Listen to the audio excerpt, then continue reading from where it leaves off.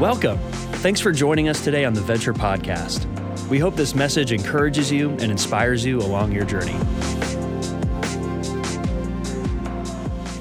Well, good morning, Venture. I want to extend as well with Chuck and Alicia just my thanks to all of you.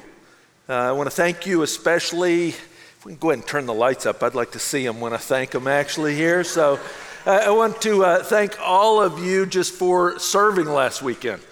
Throughout the weekend, we had so many volunteers who stepped forward. I saw you in the parking lots. You were out. You were greeting at doors. We had people working in our Venture Kids, all different places, all weekend long. And it's a holiday weekend, so I know what that cost you as a volunteer, but I also know why you did it. And the opportunity for us to share the gospel, to link arms, to partner together, there's few things that are more rewarding. But we would be remiss if we just didn't stop for a moment and say thank you again. Every time we ask Venture to step up, you guys step up and you serve with us. In fact, I really want to encourage you. Maybe you weren't able to serve last weekend or you did. One of our best ways that we love, if you want to be a part of Venture, we love serving our community.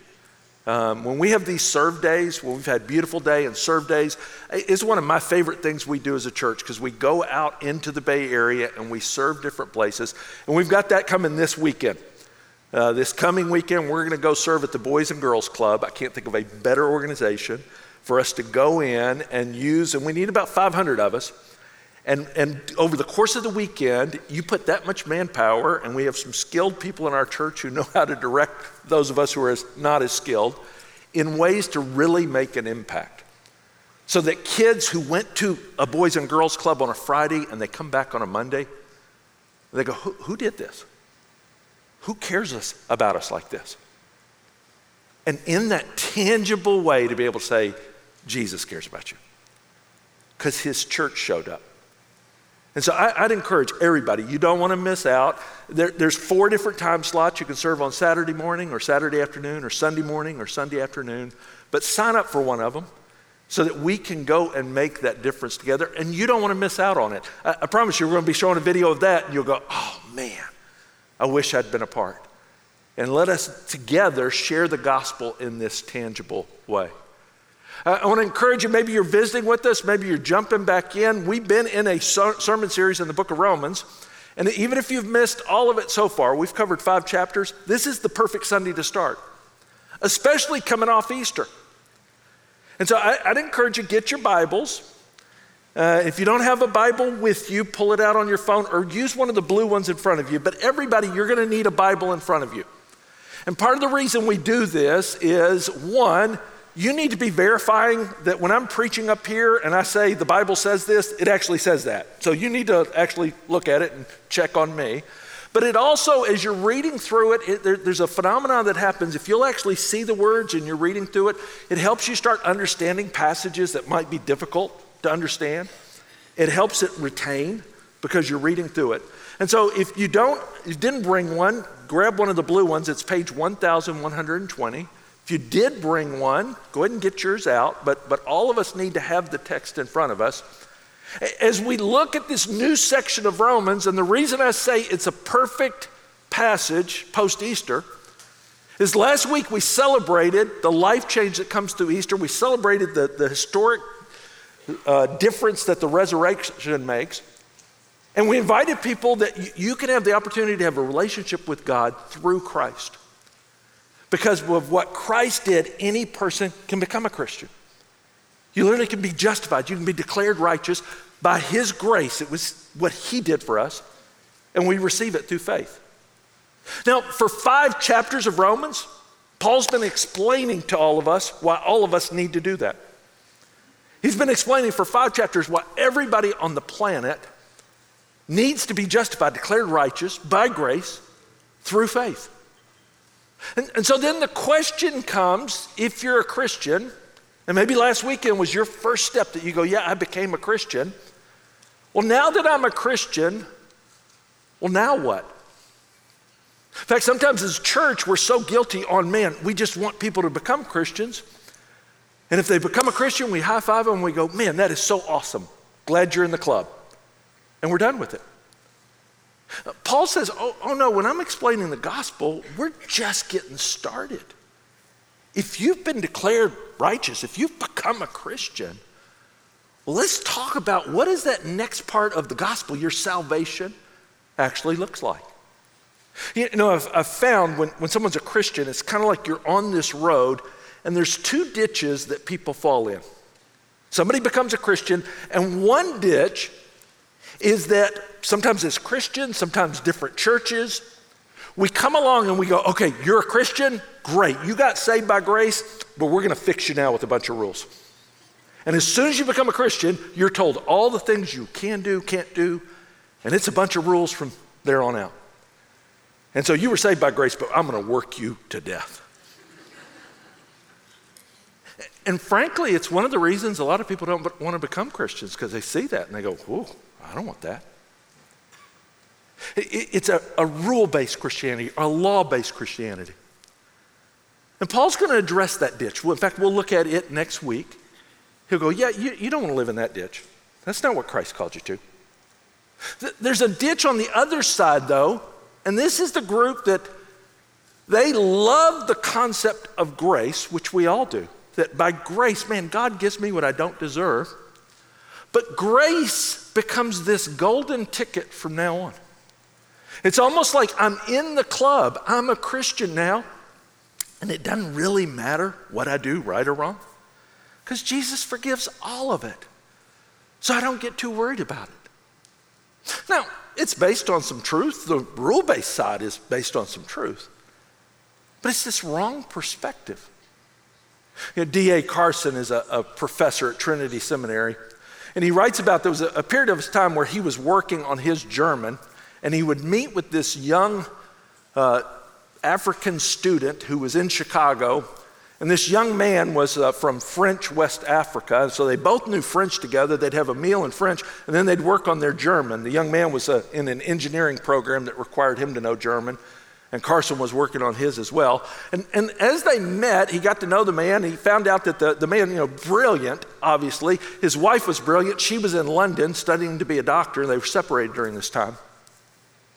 And he found out that several times during the week, the young man would leave the dinner and go to the red light district and visit a prostitute. Didn't think anything of it. Finally, one day, Carson asked him, he said, what would you do if you found out your wife was doing the same thing in London? Without batting an eye, he said, I'd kill her. He said, no, I'd literally kill her. And Carson said, isn't that a double standard? And he goes, no, where we're from in Africa, you need to understand, culturally, the men can have as many relationships as they want. But if a woman crosses that line, she's killed. And Carson said, I know that culturally. Didn't you grow up in a missionary school? Didn't you grow up in a Christian environment? And here's what the young man said to it. He said, he said it in French, but then he said, yes, but God is good. He's bound to forgive us. That's his job. Now, you hear what he's saying? He's kind of espousing this ditch, that God's good and he's going to forgive. That's just what God does. It's grace, man. You just need to embrace grace more. Now hear me, I'm all about grace. The Apostle Paul is the chief proponent of teaching grace.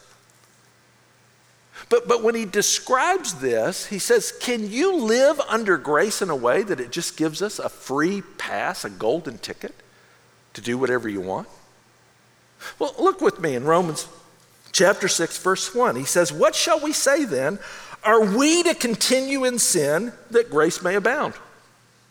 So he asked this question, are we to just sin as much as we want? Because grace is going to cover it. He's describing that perspective exactly. And you're going to see this. Let me just give you a clue here from this point on in Romans 6 through chapter 11. Paul will do this every so often where he throws out these questions.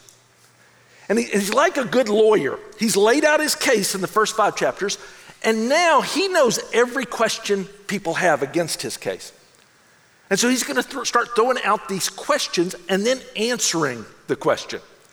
And so he's not asking this question because Paul really thinks this. He knows this is a question that people have, that if you're saved by grace, doesn't that just open up the door that you could just do whatever you want once you're a Christian? Look at his response to that. He says, verse 2, by no means. And that little line, we'll see it in some translations, it's God forbid, it's may it never be, by no means. For me, I just say it's come on, man. Monday Night Football, they always have a little segment. They show somebody do something really stupid, and then the announcer always looks at it and he says, come on, man. That's Paul's response here. You ask this question, he looks at it, he goes, are you kidding me? Come on, man. You don't really think that, do you? And he's laying out in this that you can't live this way. Here's what he's trying to point out to us. And just we need to realize as Christians, ignoring or underestimating sin is not an option for a Christian. It's just not an option. And so thinking that you can just kind of embrace it and just live in it, he goes, come on, man. And the reality, what you're going to see in this, it's not whether you can, because you could look at it and you go, but you told me Jesus forgives everything. You told me grace covers all. It absolutely does. So Paul's not arguing about whether you can. His question is, why would you want to? Why would you even want to think that way? And so to turn it then, he goes, hey, let me give you the process for actually dealing with sin in your life, because you're going to have to deal with it. It's part of every Christian's life. In fact, we're going to see next week in the next chapter, there's real struggles with it. He's not diminishing that. But he's going to lay out in this chapter a process for dealing with sin in my life. And you're going to see in this process, when I use that term process, it's not behavior modification. It's not sin management. It's not like he's going to give you 5 things, and if you can kind of clean up your life a little bit and be a good boy and be a good girl and don't do those really bad sins that everybody looks down on, but it's okay to have these few things in your life. That's not what he's teaching here. He goes, we need to deal with this in a radical way. This process. And as we look to it, the first thing you're going to see, in the first 10 verses we'll see here, I have to know my new reality in Christ. The verb that's used in the first 10 verses over and over again is know. You need to know, you need to know, you need to know. And I'll go ahead and lay out for you the 2 points he's going to make in these 10 verses. You need to know that in Christ, I die to sin forever. And you need to know that in Christ, I live for God forever. And there's a part of this that's a mystery in it that you go, how did that happen?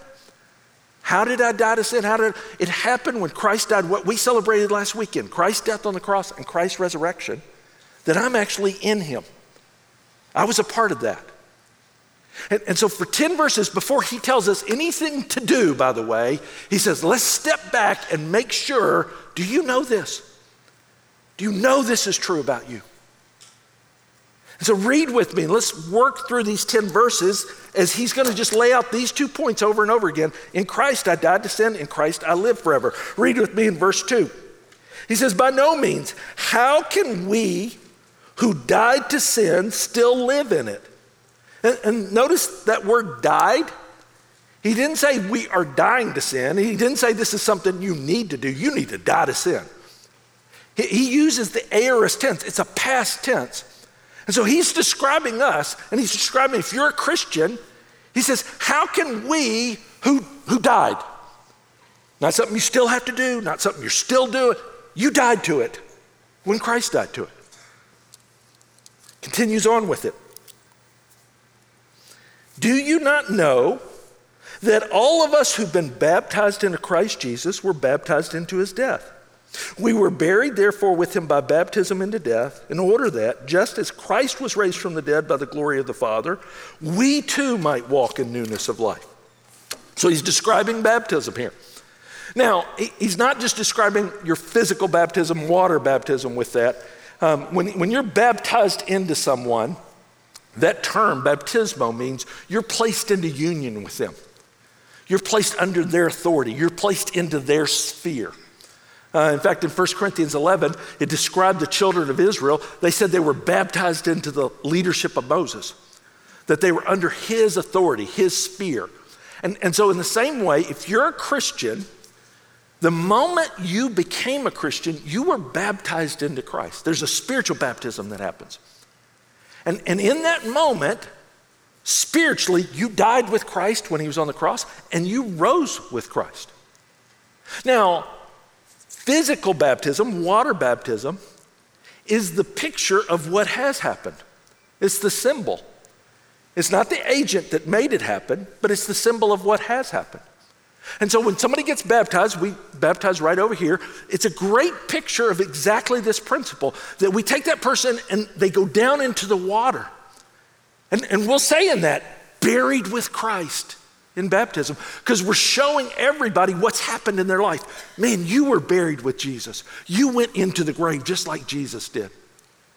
And then we pull them up out of the water, raised to walk in new life. Man, you've been raised just like Jesus did. Now again, let me be clear. It's not the water that accomplishes that. That's the symbol of what Christ did, not the agent. But it is an important picture. That's why Jesus commands every follower of Jesus, if you become a Christian, you're to be baptized. You're to show the world that. I always liken this, it's like my wedding ring. This ring is a symbol that on December 22nd, 1990, I gave my life away. I gave my life to my wife. And I won't give it to anybody else. Now, the ring didn't accomplish the wedding. It didn't accomplish that marriage. That was a covenant before God. But it's the symbol that I take from now on. And so you don't have to have a wedding ring to be married. You don't have to wear a wedding ring to be married. I'd encourage you to, though, because you're showing what has happened. And so I just say this at this moment, if you're a Christian and you've never been baptized, then you need to get baptized. That's why Jesus commanded it. It's your way of showing the world what has spiritually happened in your life. And so we do that as an act of obedience to him. So the first thing Paul's pointing out, he said, man, why would you want to live to sin when you died just like Jesus died and you rose with Jesus in that? He continues on, look at verse 5.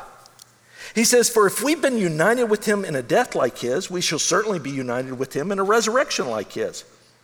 We know that our old self was crucified with him in order that the body of sin might be brought to nothing, so that we would no longer be enslaved to sin. For one who has died has been set free from sin. Now, if we died with Christ, we believe that we're going to live with him. We know that Christ, being raised from the dead, will never die again. Death no longer has dominion over him. For the death he died to sin once for all, but the life he lives to God, he lives to God. And so this comparison to us, and you see it over and over again, that you've got to have this mindset that I died and now I live. And in that, I died in the same way that Christ did. I lived the same way Christ did. And his death and life have been applied to me. So notice, for 10 verses here, it's almost a recap of everything we've been doing in the first 5 chapters, where Paul says, I want you to know this. Do you know this is true? Do you know this reality? Have you embraced not only his death, but you've also embraced his life? And you get credit for what only God could do.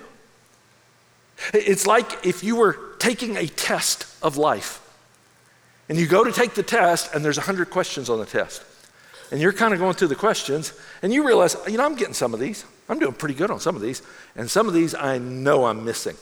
And the whole time you're taking the test, what are you thinking? You're thinking, well, I wonder how many you have to get in order to pass this test of life. And you go to turn your test in, and you ask the teacher, you say, what's a passing grade? And the teacher looks at you and says, oh, you have to get 100 out of 100 to pass. You have to get a perfect score to pass? Yeah, that's the standard. And you go, who can do that? And they go, oh, one student did. Here's his test. Jesus. Oh, thanks. Great. Now, here's the great news about the gospel. At that moment, Jesus comes over and says, hey, you didn't do so well. In fact, you didn't do as well as you thought you did. But come here. I want you to come take my test, and I want you to sign your name at the top of it.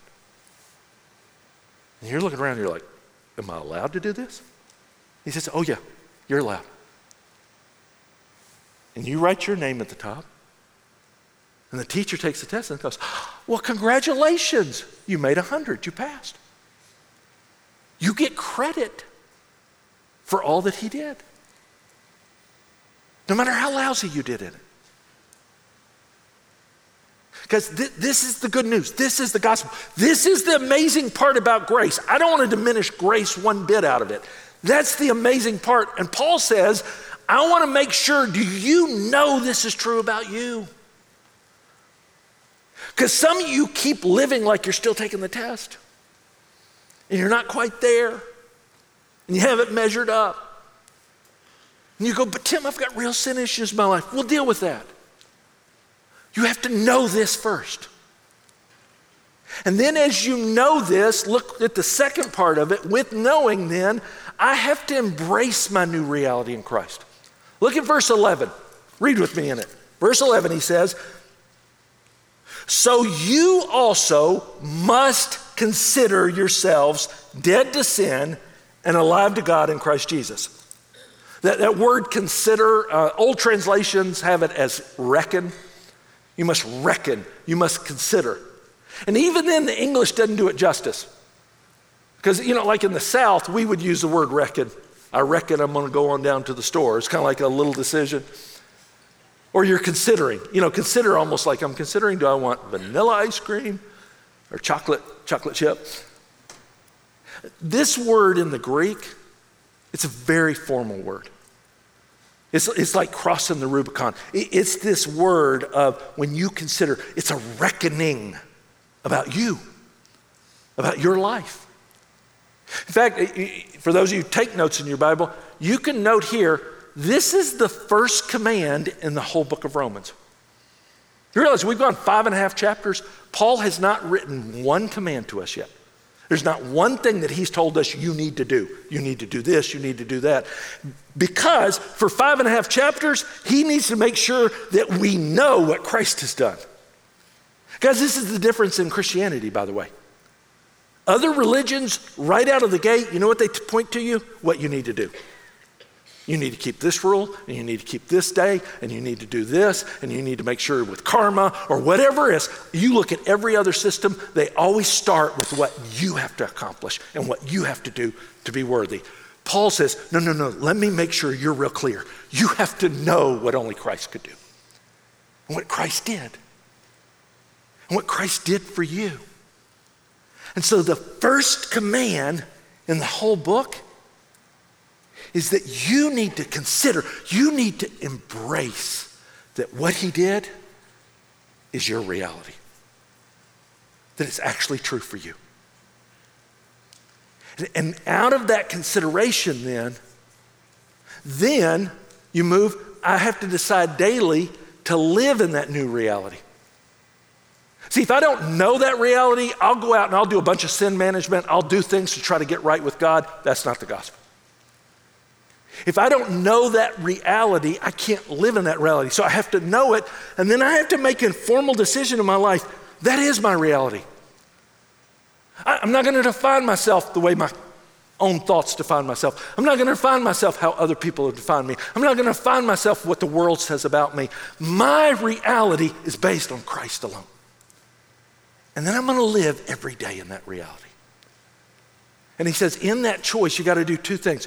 You're gonna have to say no to the old master, which is sin, and then I gotta present myself daily to the new master, Christ. Read with me as he describes this. Look how he puts it in verse 12. Let not sin therefore reign in your mortal body to make you obey its passions. Do not present your members to sin as instruments for unrighteousness, but present yourselves to God as those who've been brought to death to life, and your members to God as instruments for righteousness. For sin will have no more dominion over you, since you're not under law, you're under the grace. You're under grace in this. And so he describes it in this way, this new reality, is sin is the old master. It was like you were a slave on the plantation. You were bound in slavery, and sin was the master. Sin controlled you. Sin was over you. And Paul says, that's not your reality anymore. You've been set free. And so now, Christ is my master. And in that, I have to make a daily choice. And notice he says, present your members, present your body. He's going to tell us how to do that in real practical ways, starting in Romans chapter 12. In fact, a lot of us have been through Romans 12 and how to be a living sacrifice. That's that practical part of the book where he's going to tell us how to live this out. But here's why I think it's so important. You got to have the theology first. Because we can just jump there and go, man, I'm going to go try to live like that. And Paul says, yeah, but let's base it on actually what God's done. And so Romans chapter 6 gives us the ability to understand how Romans 12 can be a reality in our life. And with that, you have to know what Christ has done. I have to consider and make that choice. And then every day, I've got this decision. Do I live according to my old master or do I live according to my new master? And to do that, do I say no to that old master? I died to sin. Remember he said your old self died, but sin didn't die. He still likes being in control. And so all of that, now I know when I say sin, he's personifying it in a way. He's talking about everything that would fall under sin. Whether it's Satan, whether it's the world system, whether it's the flesh that gets tempted with that. He says all of that wants to woo you, wants to control you. But you've got to make that break that I present myself. Notice he says my members. He's talking about your body. He's talking about your gifts. He's talking about your mind. When Jesus says you serve the Lord with all your heart, soul, strength, and mind, he's talking about all of who I am, that every day I've got this choice. Am I going to use who I was made to be to serve an old master? Or today, will I look at it and go, man, how did Jesus make me? How did Jesus wire me? How did Jesus gift me? How did Jesus put me on this planet? With what purpose? And am I using this today and presenting to him all of who I am so I can experience that life? And again, we'll talk about what that looks like because the rest of the book, Paul's going to unpack for us, man, the kind of life that you can have. But I'll tell you, so many people, they get stopped right at this decision point. And part of it is a mindset that they kind of convince themselves, well, I've been saved, but I'm still a lousy Christian. Oh, I'm still such a sinner. In fact, that's all they focus on. And you can kind of get caught in this trap. Maybe you feel this way. You ever felt like, I know God loves me, I know Jesus loves me, but I don't know why. And if I could just get my act together, I'd be one of those good children of God. But I don't seem to be able to do that. Now again, sin's a real struggle. Next chapter, Paul's going to tell us real honestly about that struggle. But there's this breaking point in the mentality here that if we don't realize the freedom we've been set free to, we act like we're still slaves. In fact, it was interesting. I was reading, the last nation, the nation of Mauritania, it's an African nation, was the last country on the planet that outlawed slavery, 1981. And it wasn't until 2007 that they had laws where they could prosecute slave owners. And even then, it was hard for people to leave slavery. In the New Yorker, Alexis Akiowo wrote a story and just was documenting the slaves that were struggling with it. A report on the situation, no one in the one community who looks like them has ever known a different way of life. One former child slave told me, in the village, when a slave says he does not want to be a slave anymore, people will ask, why? Who are you? Who do you think you are that you're not a slave? Your mother was a slave. Your grandmother was a slave. Just who do you think you are? To the slave, his identity is his master. And the master becomes an idol, one he can never become. And in his mind, the master becomes invincible. And I'll look at that picture because it's the exact same thing that Satan does to us. That we have this freedom in Christ, that I am not a slave to sin. Man, his first voice of accusation is, who do you think you are? You're not so good. I mean, look what you just thought. Look what you did. He points out all the reasons you need to consider yourself. Maybe I've been freed in Christ, but I'm going to live like a slave.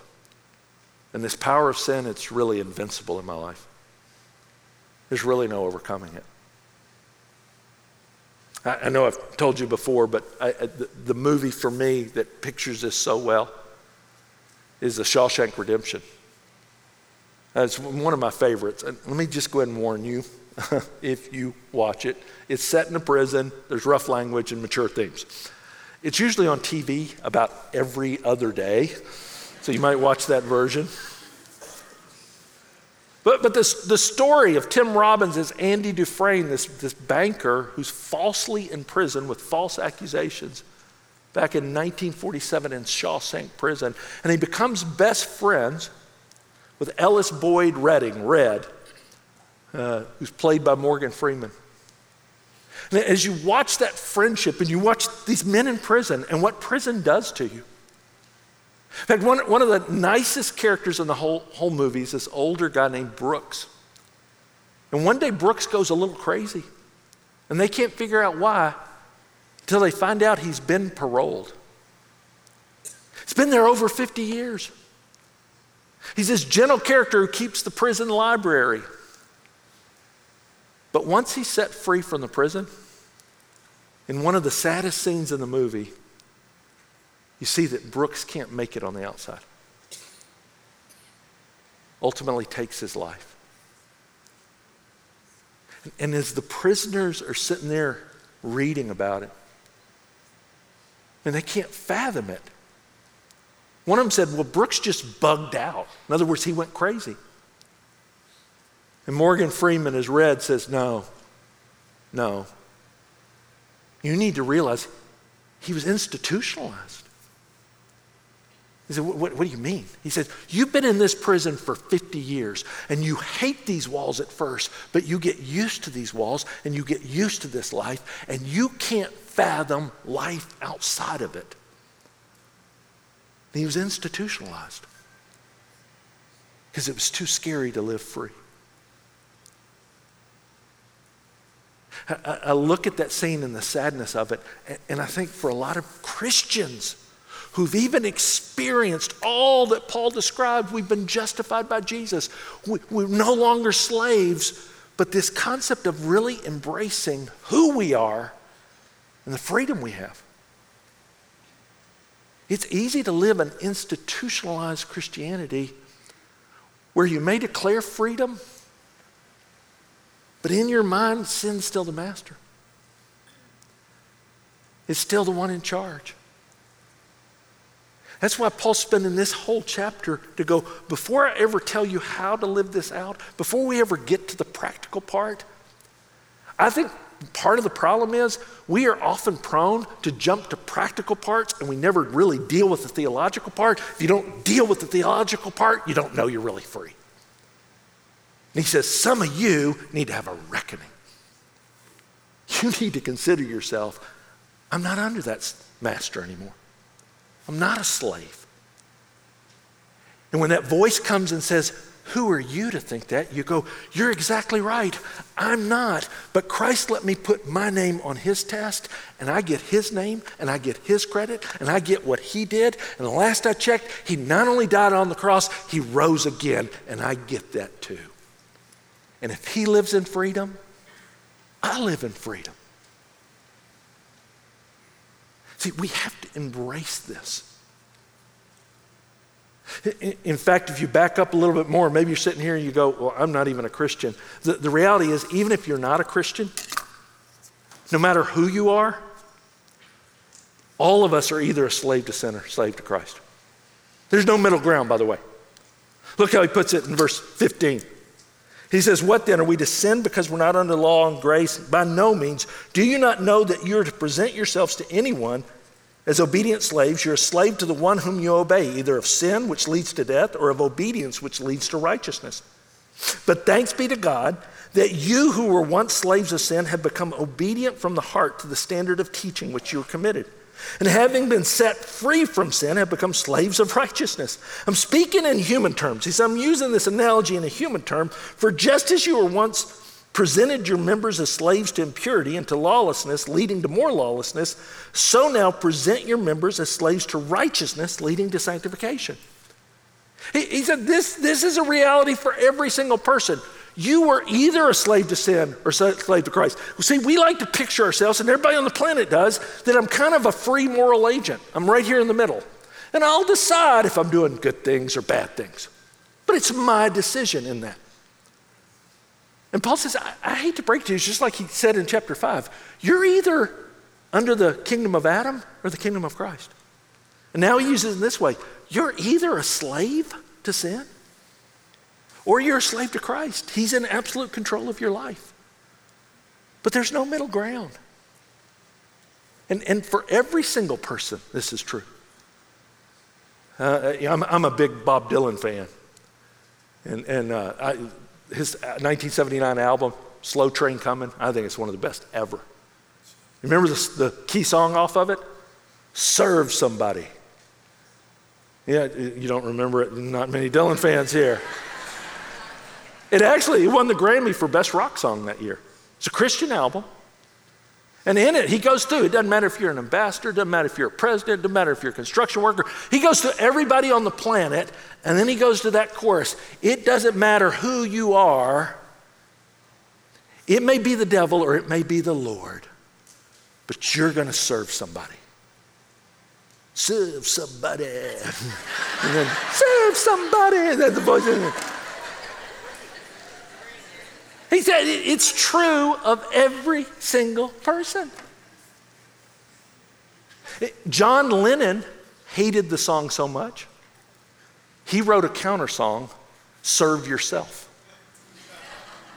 Because he didn't like anybody telling him, you're going to serve somebody. You hear what Lennon's saying? Lennon's saying, I'm a free moral agent. I decide what I'm going to do. Dylan actually is teaching Romans 6. When he says, I hate to break it to you, you're not so free. And you're either serving one or the other. And look where they both lead. Let's finish out the chapter with it. When you do that, for when you were slaves to sin, you were free regard to righteousness, but what fruit were you getting at the time of the things which you're now ashamed? For the end of those things is death. But now that you've been set free from sin and have become slaves of God, the fruit, what leads to your life, leads to sanctification. It's in eternal life. And then he summarizes the whole thing, verse 23. It's one of the most famous verses in it. It's a summary of all of it. For the wages of sin, what you earn from sin, is death. But the free gift of God is eternal life in Christ Jesus our Lord. It's one or the other. And so for every person on the planet, if you're obeying sin, it always leads to the death of what you love. That's what death is. Everything that's good, everything you love, everything you ever hoped for in life, the wages of sin. You know what obeying sin does? It just leads to a slow death coming. It's the death of relationships. Leads to the death of your perspective, the death of your soul, the death of the things you hope to be. And the hard part is sin is so attractive in ways, but it's this attraction that kills every time. You know, back in 1987, there's a great picture of this in Brazil, had one of the most widespread radiological disasters. And it started so simple. It was a medical clinic that had been abandoned. And unfortunately, they left one piece of machinery that was used to treat cancer that had radioactive dust in it. And some guys came and they robbed the building. They found this piece and they went and they punctured a hole in it. And when they looked at it, this blue light came out because it was a radioactive material. They sold it to a scrapyard owner. And he thought it was supernatural. And so he would invite all of his neighbors over. And they'd all stare at the blue light. In fact, they finally broke it open and they found the dust in it, the blue dust that glowed in the dark. They thought it had healing power. 4 people were killed. 112,000 people had to be treated. It was so attractive, and it was killing them. That's what Paul says sin does. The wages of it, what you earn from it, what it always leads to is death. And then he flips it though and tells us in Christ, and here's the great news, obeying Christ always leads to the life you always wanted. It always leads there. That doesn't feel that way. It can feel counterintuitive at times. In fact, you can kind of hear that and you go, yeah, but if I really obey Christ in every area, it feels restricting. Here's the principle behind it. And just stop for a minute and think. If we really believe God is good, and if you really believe God designed life, wouldn't a good designer of life lead us into experiencing it more?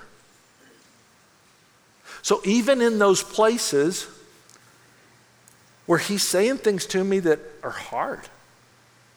And you read through the Bible, I mean, God talks about your money, talks about your sex life, talks about how you treat people, talks about how you use power. I mean, he hits all the things that at times you come up against it and you go, this doesn't feel freeing unless I remember, wait a second, he's good. He's actually the designer of life. And Jesus promised, I came that you'd have abundant life. And he didn't just mean when you die someday. He actually meant right now. But that means I've got to trust him enough that instead of listening to that old master that I'm used to, instead of being attracted to sin, which actually is killing me, every day I would make a choice and go, okay, Christ, you get all of me. I'm presenting all of who I am to you. And so if your word says it, okay, I'm going to do it. Because I believe you want me to experience life. See, Paul paints this picture of hope of what life can be.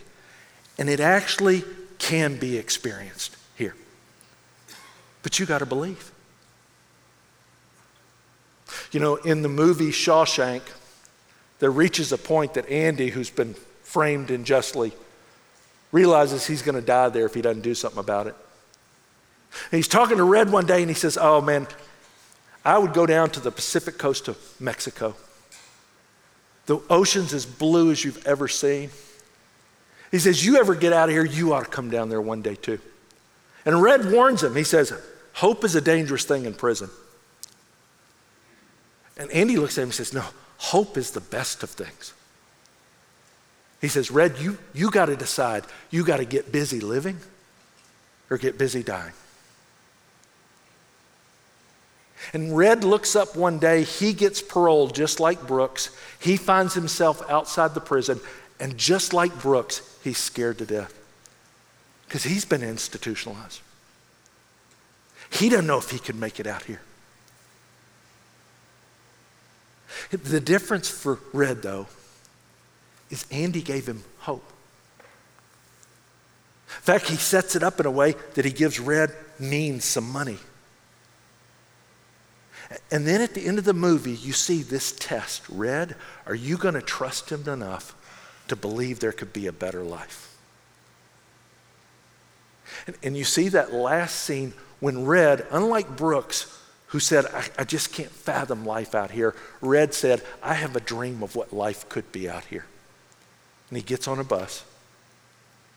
And you see that last scene on the Pacific coast of Mexico with the blue ocean as there's Red walking and he sees his friend Andy and he recognizes there's a new life that's about to begin. Because there was hope that it could be different.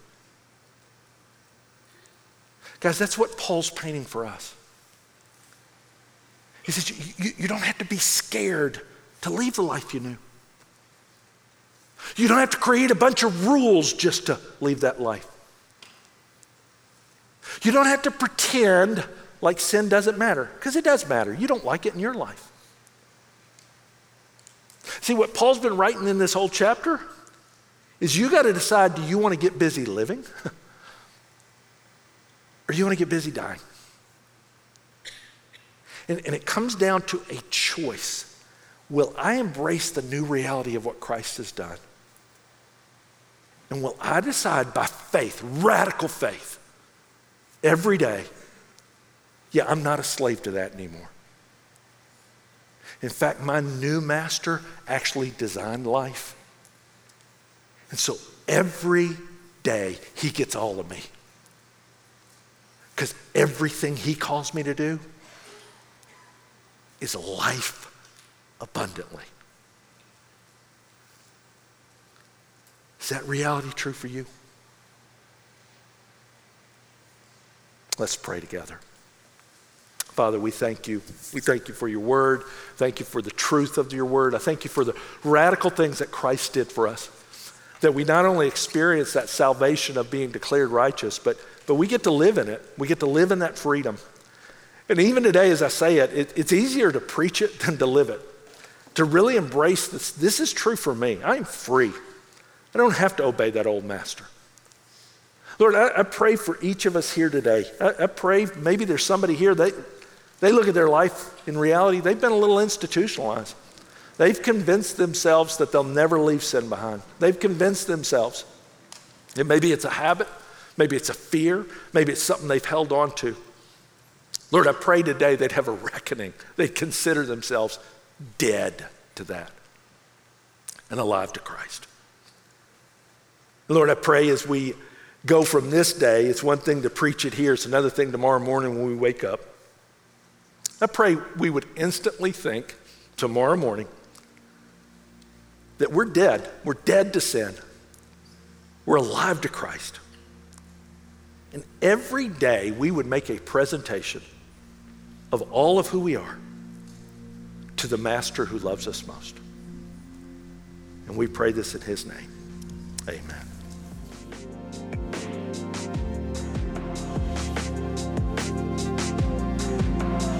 We hope today's message encouraged you in your journey of faith. To keep up with the latest messages and what's happening, make sure to subscribe to this podcast and visit venture.cc.